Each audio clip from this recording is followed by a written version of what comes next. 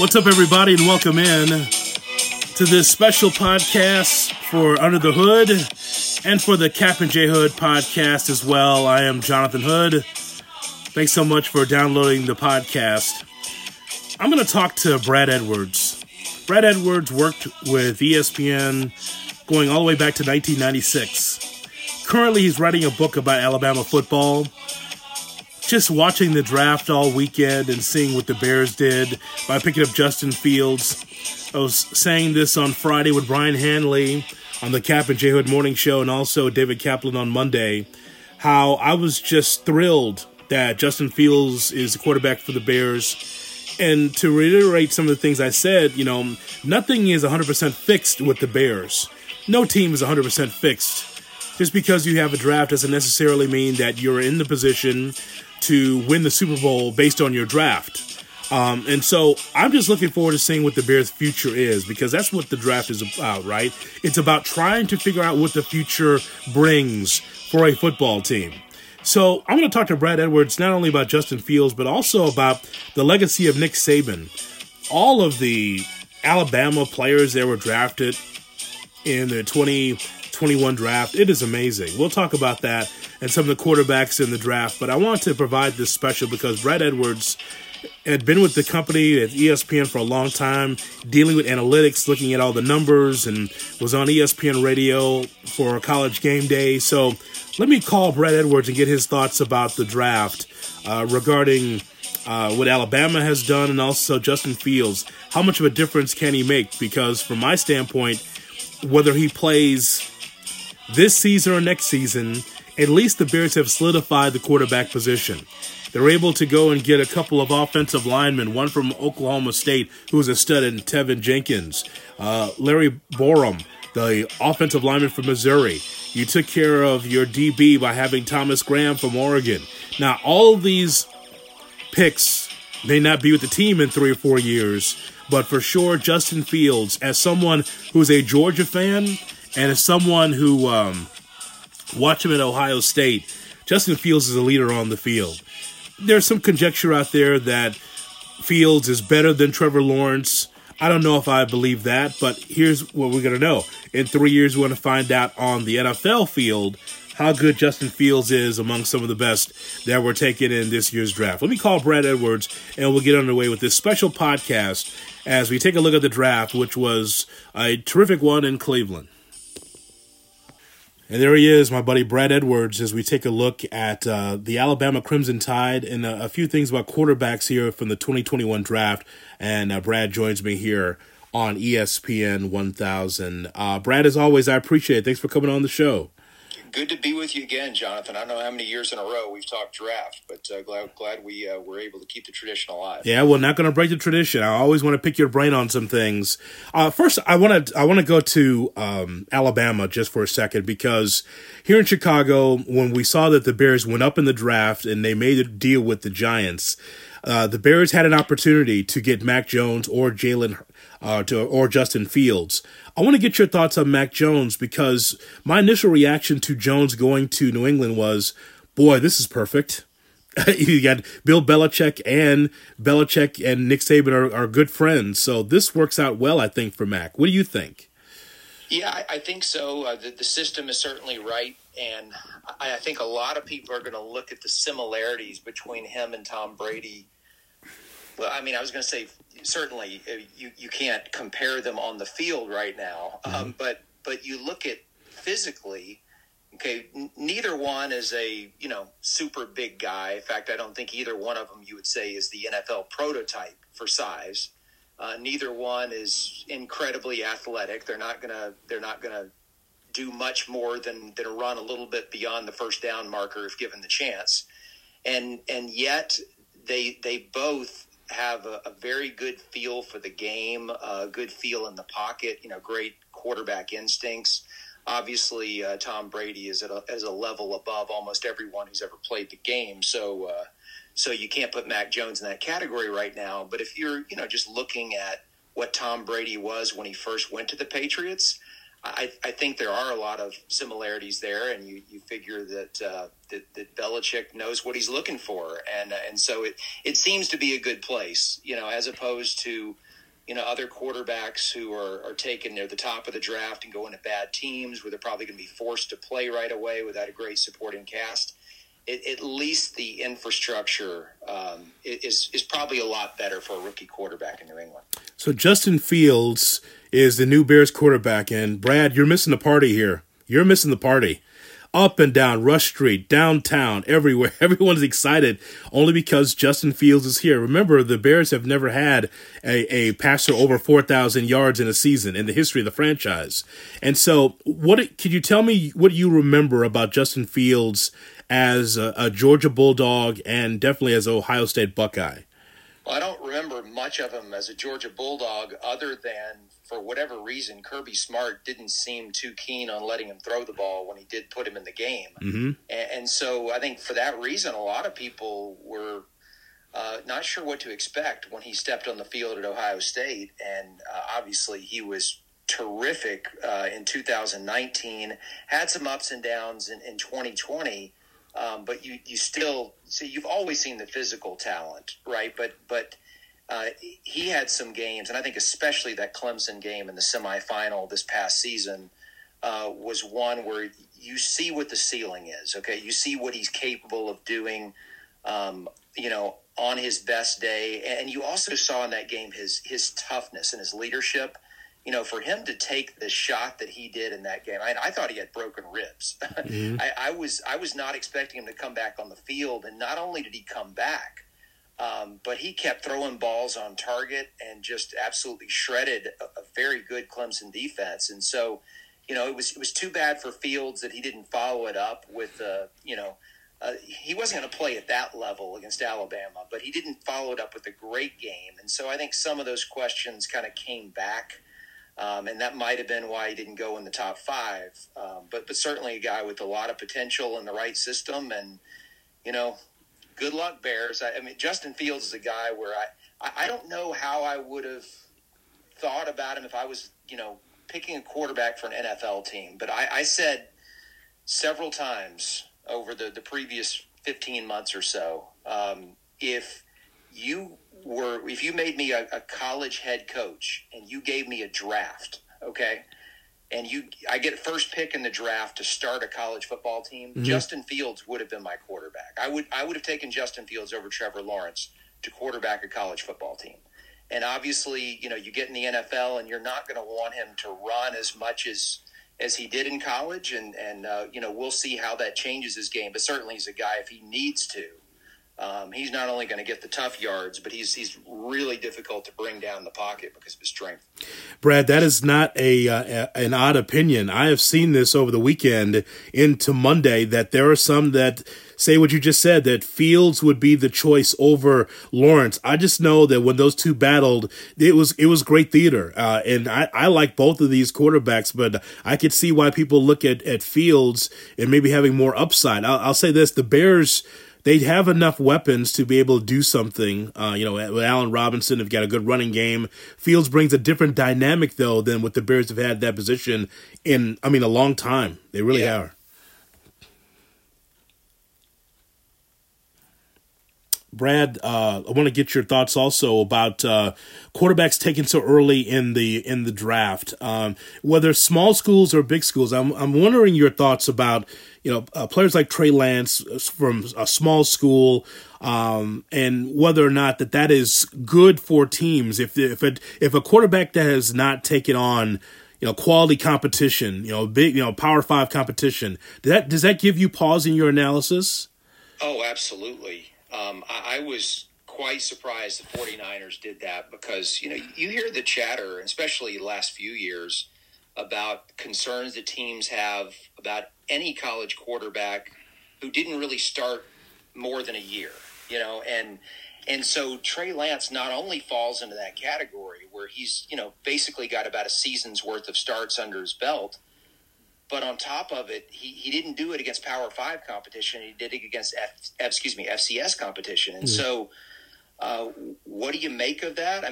Sure, you can look at him and you can see potential.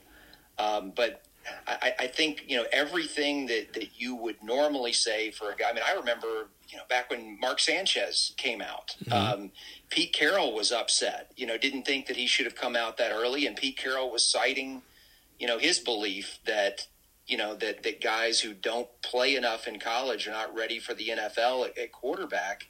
And we've seen a few players since Mark Sanchez that's proven to be true for. And so you have that double whammy with Lance, with the limited experience and the level down as far as the competition. And it's going to be interesting to see what he can do. And I go back to a year ago with that was a bad example. I was going to say with what the Packers did in the draft, but I guess when you've got Aaron Rodgers as your starting quarterback, then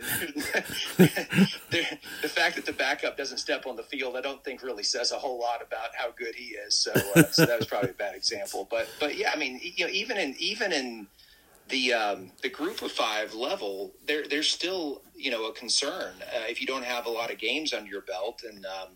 And so I don't know. I mean, obviously, FCS quarterbacks, there several of them have been really good in the NFL. So it's not like you can't make that jump.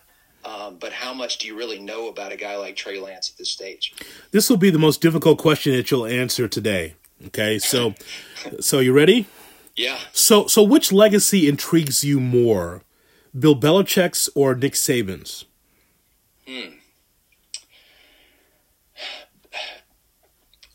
Belichick, I think, is probably look, I think Belichick's has more questions still to be answered because of the Tom Brady factor.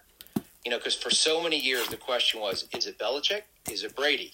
Right. And now that Brady left him and went and won a Super Bowl in Tampa, now you're waiting to see, okay, how much longer is Belichick going to coach, and is he going to win another one, or at least come close to winning another one with a different quarterback? And I think his legacy maybe changes a little bit if he doesn't come close to winning a Super Bowl without Brady.